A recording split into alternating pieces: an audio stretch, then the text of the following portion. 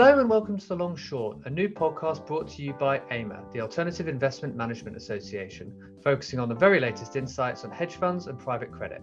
My name is Drew Nicol. AIMA is the global representative for the alternative investment industry, with around 2,000 corporate members spread across 60 countries.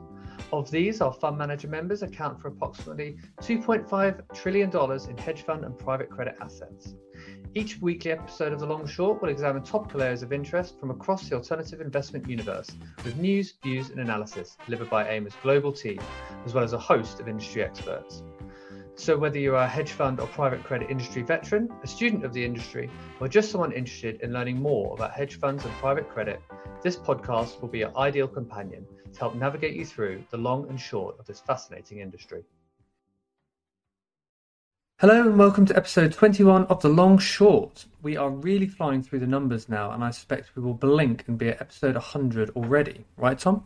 That's right, Drew. Episode 21. Wow. I guess we can only be extremely grateful for the diversity and the expertise of our guests, on the show to date, and none more so than today. That's right. And this week we are taking a brief break from the rollercoaster activity in public markets to focus on all things private, which we have only touched on a few times in earlier episodes. We hear a lot about the increasingly blurring of lines between managers that focus on public or private markets, which is primarily driven by so-called traditional hedge funds launching new strategies that offer them and their investors exposure to private markets. This in turn is due to the impressive gains that private markets have boasted in recent years. And hedge fund participation in private deals has grown significantly in recent years.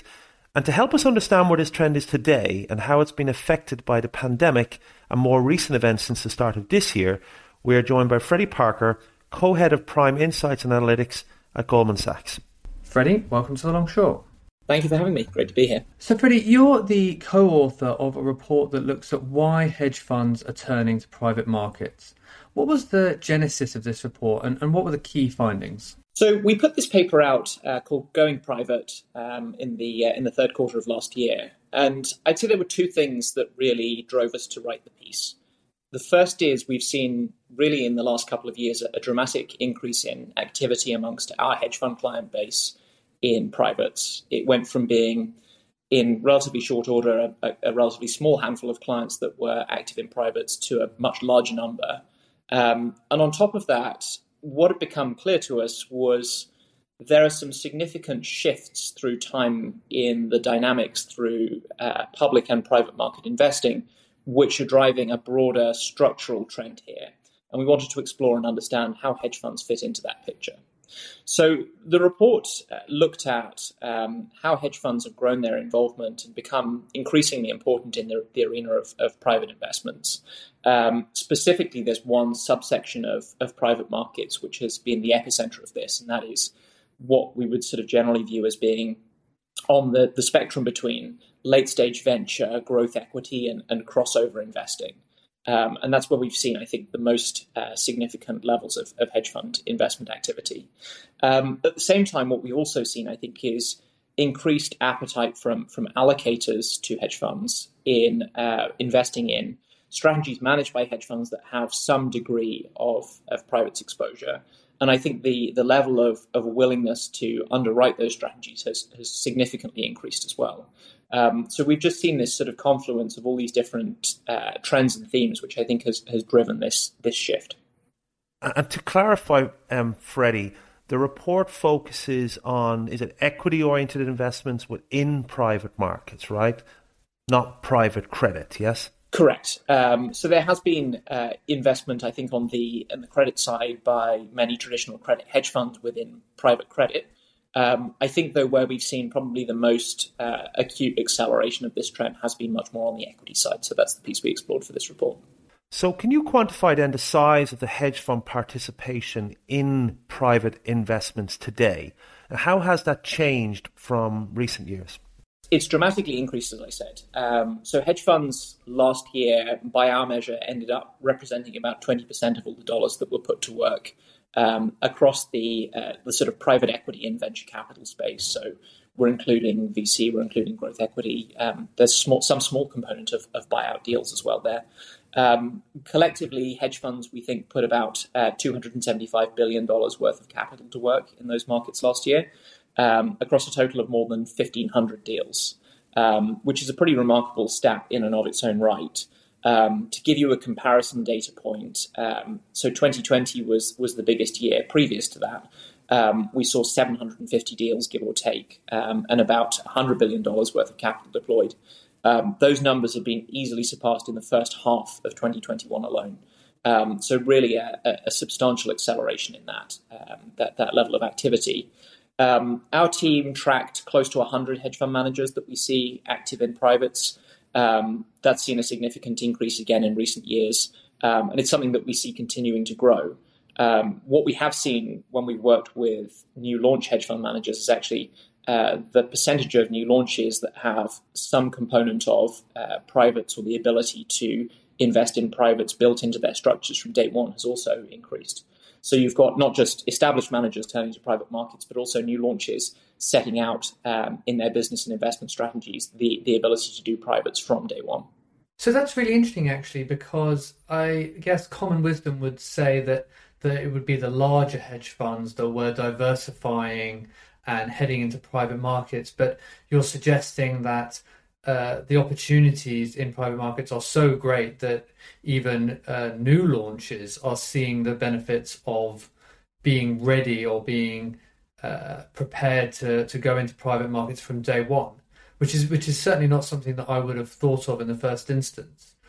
But when we talk about the ways that hedge funds are getting involved in private markets, it brings to mind the SPAC mania that we all experienced a few years ago, and everybody had to quickly brush up, or I know I did at least, on what a SPAC was again and how exactly that works. And so it'd be interesting to hear to what extent SPACs and also co-investment arrangements are playing a part in helping hedge funds that are growing in private markets. Let's treat the two of those separately, because I think the dynamics are probably a little bit different in each case. So SPACs, I think, are very important to, let's call it, the demand side of the equation on the private side. So the SPAC boom that we saw in 2020 and 21 provided a route to the public markets for private companies. So as an alternative, essentially, to an IPO process, private companies were ending up on the public markets via the mechanism of SPACs. So what it contributed to was, generally speaking, booming capital market conditions.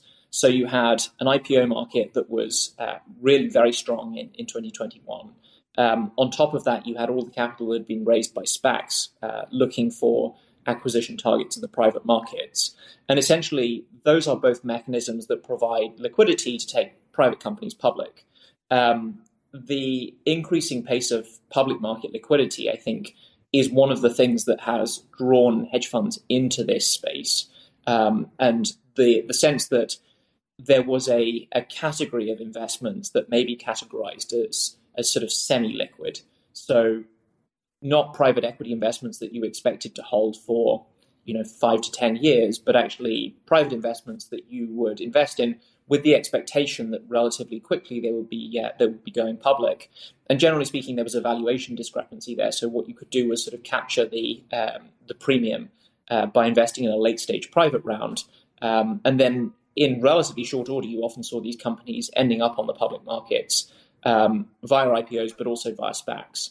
And it was not uncommon, I think, to see a 6-month gap between the last private market funding round and a public listing, either via an IPO or a SPAC, which again just makes it easier for a hedge fund as a public market investor to get involved and to feel comfortable doing so. So I think SPACs were very important in driving that trend.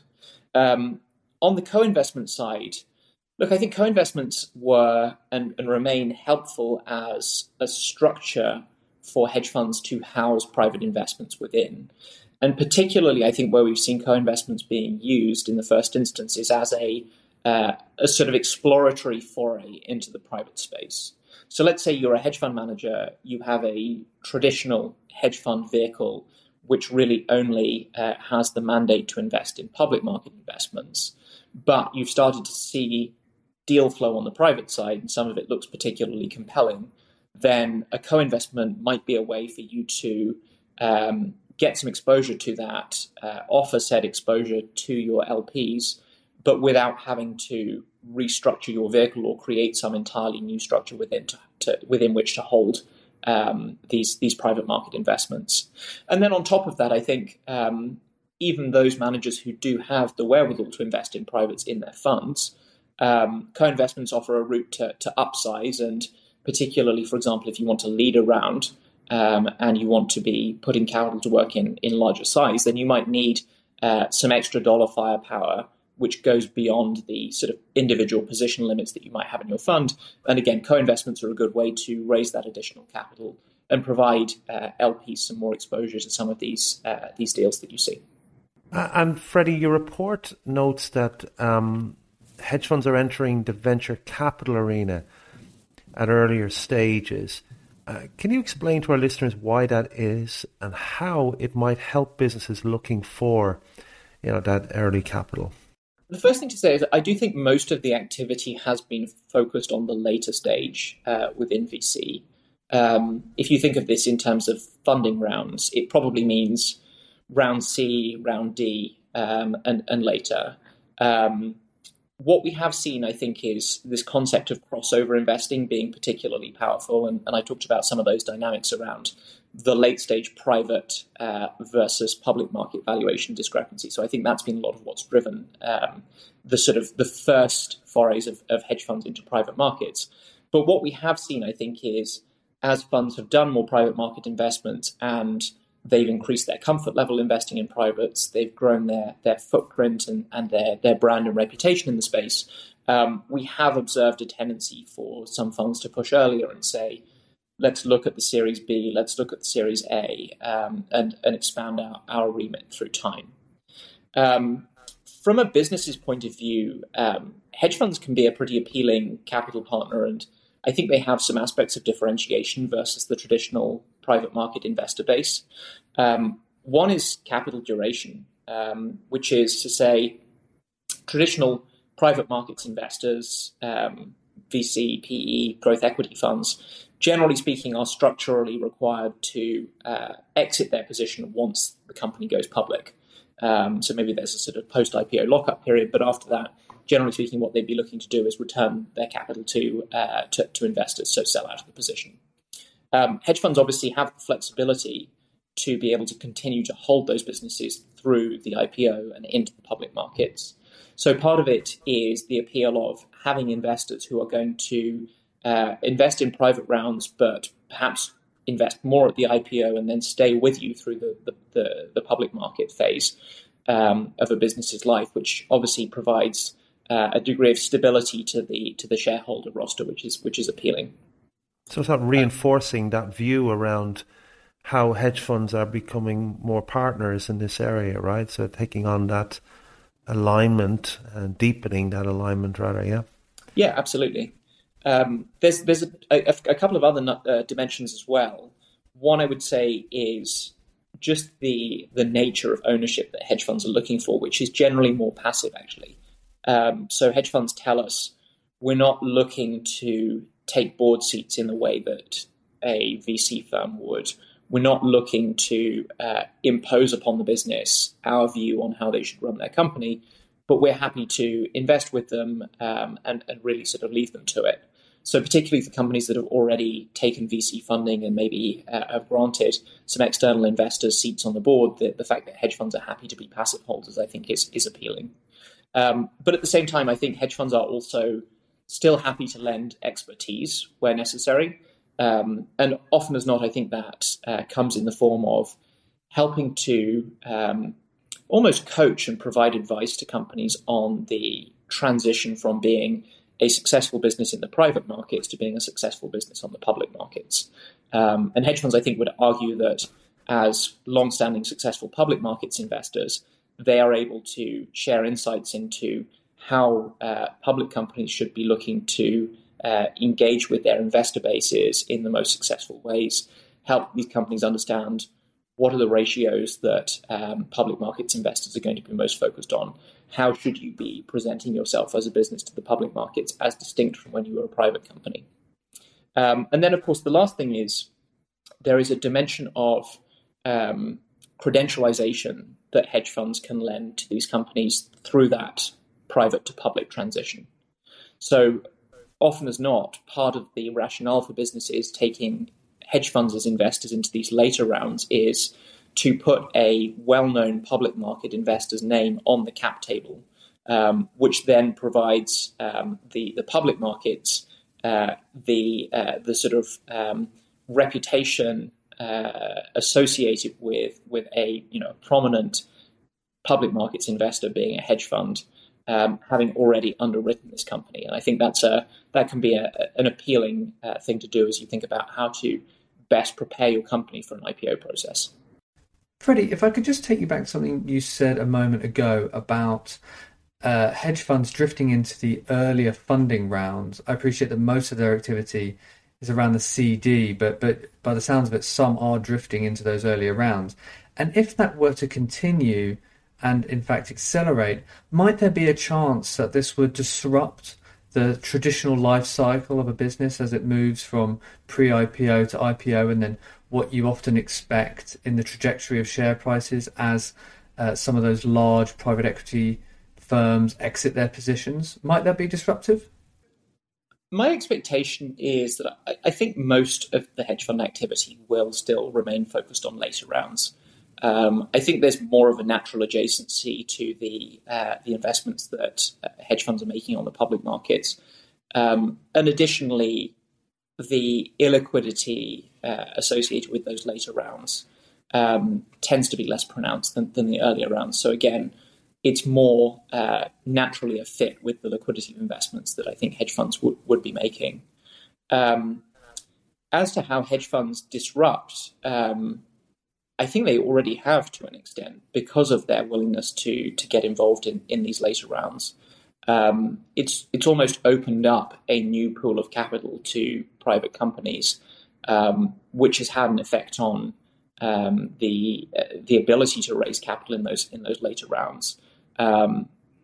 Just generally speaking, I think the influx of capital into these sort of private market strategies, particularly in the later stages, has actually probably increased the options that private companies have, and in certain extents, in certain cases, has probably driven private companies to raise an additional round in the private markets versus going public. So it's definitely had an effect there. I think it's been a disruptor to the traditional business models of the VC and growth equity community, and I think continues to be so. The AIMA Next Generation Manager Forum 2022 returns in person for its 9th year on Thursday, the 26th of May at the Sofitel London St James Hotel. The forum provides a platform for the exchange of ideas and the development of peer networking for senior individuals at emerging alternative asset management businesses. Throughout the afternoon, discussions will focus on how to keep on top of regulatory requirements, digitalisation to streamline and cut costs, asset raising, and speakers will share practical ideas and guidance on how to successfully start and manage an alternative asset management firm. Register today on the AIMA website to hear the discussions, network with peers, and to join the evening drinks reception. We hope to see you there. So just taking a step back then and making sure I'm clear on where this demand for entering private markets is coming from. How much of this is driven by not just the hedge funds, but their underlying investors as they become more sophisticated and demand more from the hedge funds that they in turn are invested in terms of access to private and public markets? I would say this has been predominantly driven by the managers themselves, although, of course, they wouldn't be able to do it unless there was a willingness amongst investors to underwrite it. So clearly the tolerance and appetite that investors have for this has increased to be able to allow managers to make these moves. Ultimately, I think the most important thing here has been the shifts in the market dynamics. And I think especially in growth sectors and for hedge funds that focus on growth-oriented investing, there has been a move in the opportunity set away from the public markets to the private markets. So what we've seen, I think, is that companies now raise more capital in the private markets. We did some analysis in the report comparing how things looked for companies 15 years ago versus now. Companies go through more funding rounds on the private side. The median business that IPO'd in 2006 had done just one pre-IPO equity funding round. That was 3 by last year. The amount of capital that's being raised in the private markets by an average company has gone from somewhere around $40 million 15 years ago to well over $200 million. So much of the financing of the earlier growth stages of companies happens now in the private market sphere. And I think what's happened is in many cases, growth investors on the hedge fund side have recognized that opportunities that might traditionally have lived in the small and mid-cap sections of the public equity markets have actually migrated into the private markets. So I think that's been the most powerful driver as investors have realized that the opportunity set has shifted across the divide. And so, Freddie, are investors then, are they becoming more okay with hedge funds investing in more liquid parts of the market? I mean, there have been concerns in the past regarding hedge funds' involvement in that area. So I would group investor responses to this trend into 2 buckets of those that will do it. There is still a contingent of investors who won't underwrite this, and generally it's driven by their own liquidity constraints. But I would say, there's a category of investors who are really enthusiastic proponents of this. There is a category of investors who I think are reluctantly accepting that this is happening, but in some cases saying, if this is the price of getting access to a particular hedge fund manager who we think is a great investor, then it's a price we're willing to pay. From an investor standpoint, I think there's pros and cons to this trend. So to deal with the pro side of the ledger first, firstly, privates have been a great way to enhance returns in recent years. And I think that's something that's been probably front and center in investors' minds. There is also a volatility dampening effect driven by the fact that private positions are relatively infrequently marked versus a public portfolio, which obviously takes a mark every day. It gives, I think, investors exposure to new investment opportunities. And on top of that, I think there is some view that due to some of these advantages that hedge funds have that I mentioned earlier, as to why companies might choose them as capital providers versus other investors, there's a sense that maybe hedge funds actually get access to a different realm of opportunities that you might not get in your traditional VC private equity portfolio. There's a capital efficiency dimension to this as well. So particularly when you have managers who are investing in privates within a traditional hedge fund structure, the thesis is that managers can relatively seamlessly toggle between private and public markets. So when the opportunity set looks good on the public side, they can focus their efforts there. When, relatively speaking, there's more to do in privates, they can focus their efforts there. As an investor, it's very difficult to dynamically shift capital between a private bucket in your portfolio and a public's bucket. So hedge funds have the advantage of being able to be a little bit more seamless and dynamic in making those shifts. And on top of that, if you're an allocator who doesn't have a mature venture capital portfolio, hedge funds might actually give you an opportunity to relatively quickly build up and scale some exposure to those opportunities. So those are the things I think investors like about this. On the downside, and the things that I think concern investors, one is just a simple logistical question when it comes to the way that portfolios are set out, which is often as not, managers are bucketed within investors' portfolios and diligence processes are run relatively separately. So when you have a hedge fund manager running privates, that's a structure that sometimes lives between two different silos and doesn't have a natural home in a portfolio. There's, generally speaking, the effects that it has on the liquidity of your overall portfolio. And especially if you have a large private markets allocation separately, and hedge funds are supposed to be something that's towards the relatively more liquid end of your book, then hedge funds going into more illiquid investments like privates can be a concern in that sense. There is some hesitancy around hedge funds' competence in privates compared to PE and VC firms, and there is definitely a school of thought among some allocators that they would rather leave the private investing to the private specialists and have their hedge funds be their public markets focused investments. And on top of that, there are experiences of prior crises and the attendant risks around illiquidity.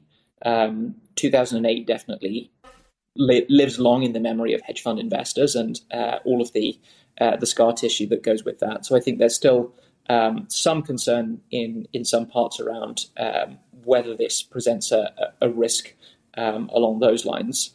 And on top of that, the rush of capital into this space definitely gives some investors pause. There's some wariness around, is this strategy drift on the part of managers?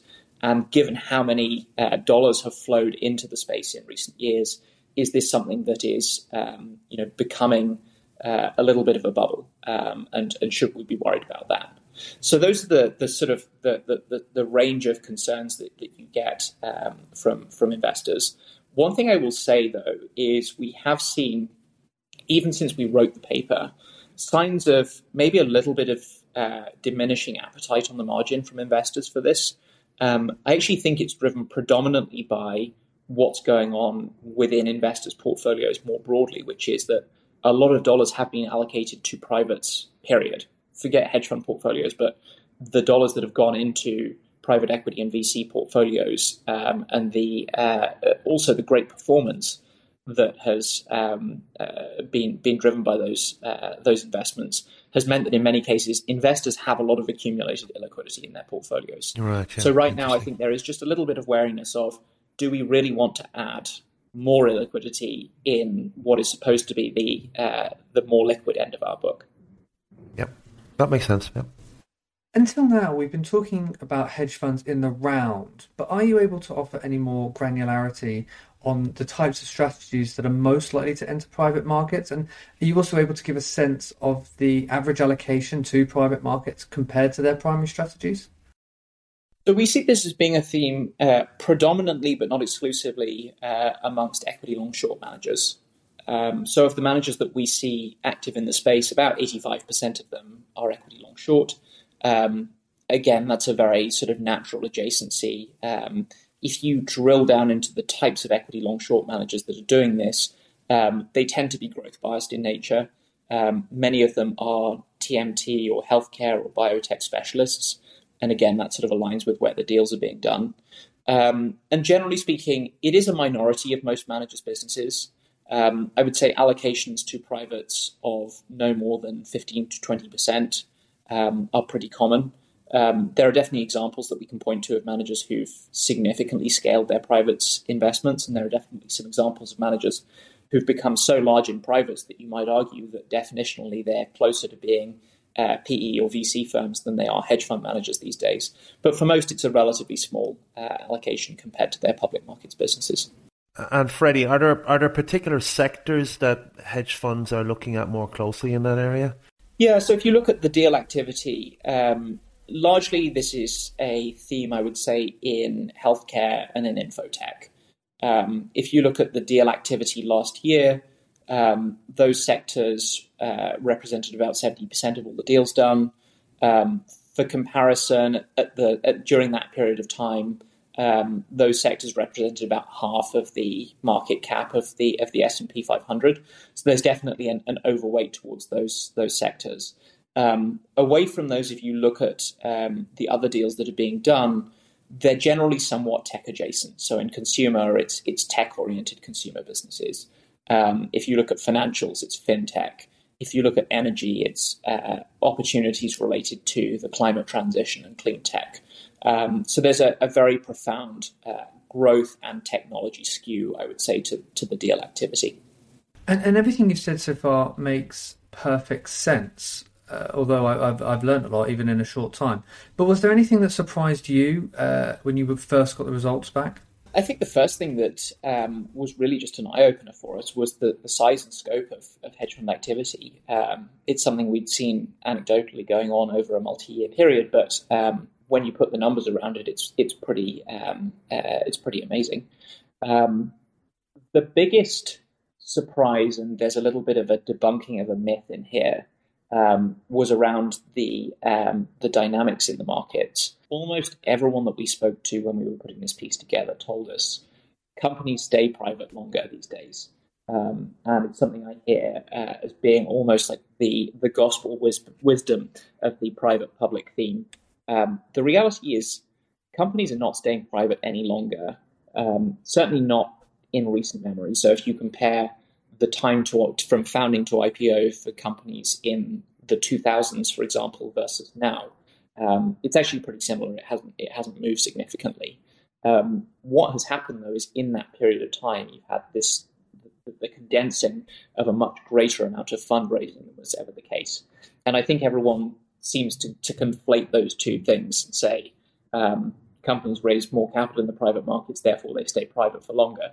Not actually the case. It's just that they raise a hell of a lot more capital whilst they're still in that private phase. So that was one of the big surprises for us when we put this together. And Freddie, just looking to the events of this year, markets are not immune to the wider macro and geopolitical trends, including the market turbulence that we've seen in recent months.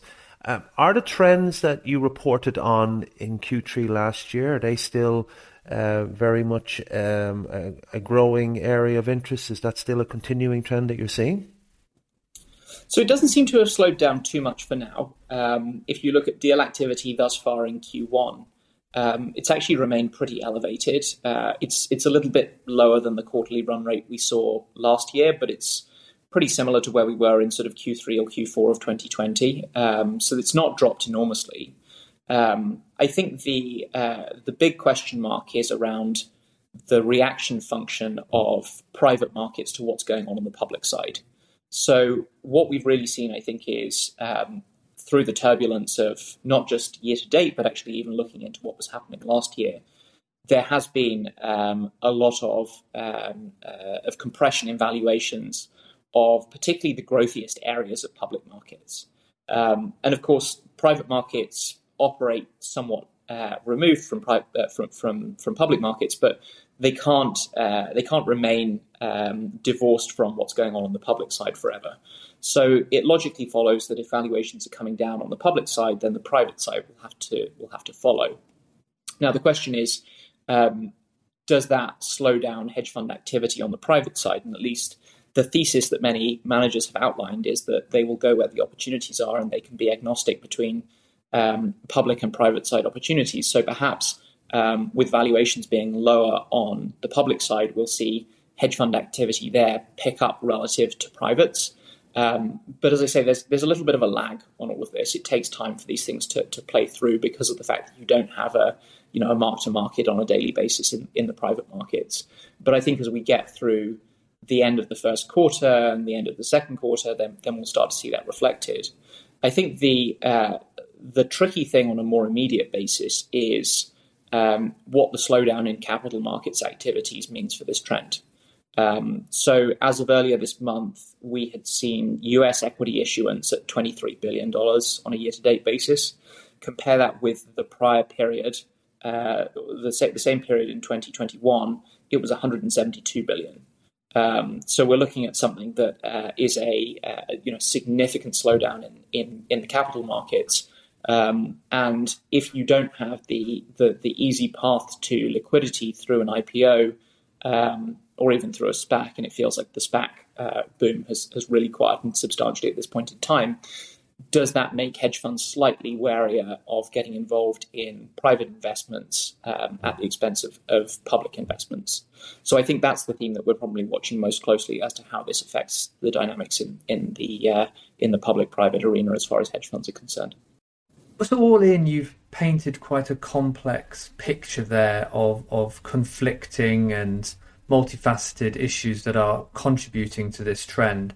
But if you'll allow me to put you on the spot, briefly, could you describe whether you think this trend will continue at its current pace or similar for the foreseeable future, or is this something, as you say, that's somewhat a creation of its time?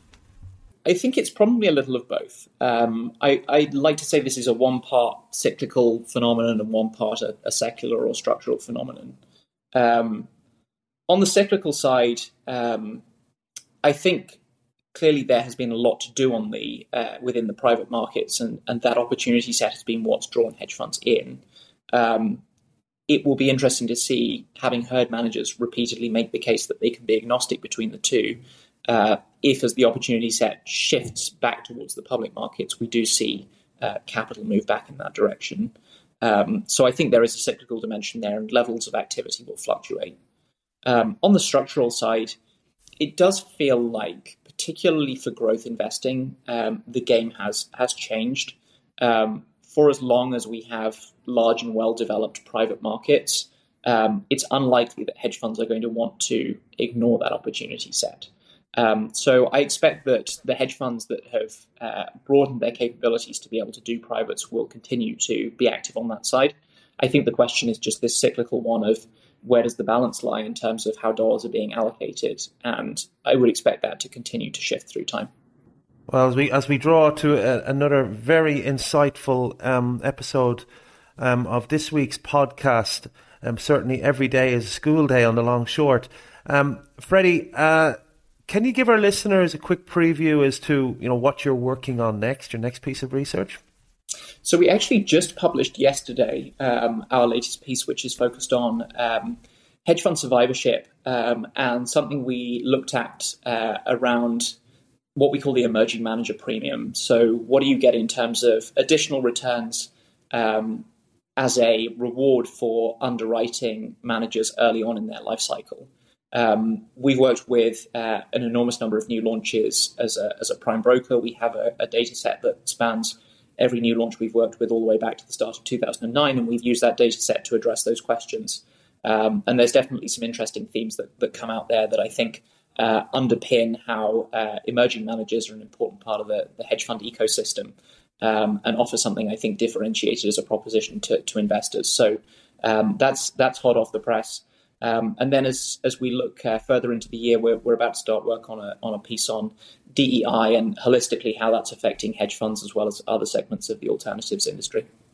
Two areas of enormous interest as well across our membership, and hopefully we can get you back on the show again to talk us through findings of each of those reports. Thank you very much for your time, Freddie, on the long short. It's been an absolute pleasure. Thank you for having me.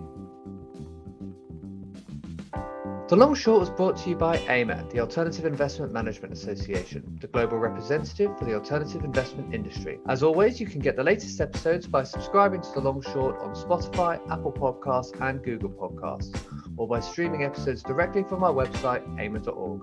Thanks for listening.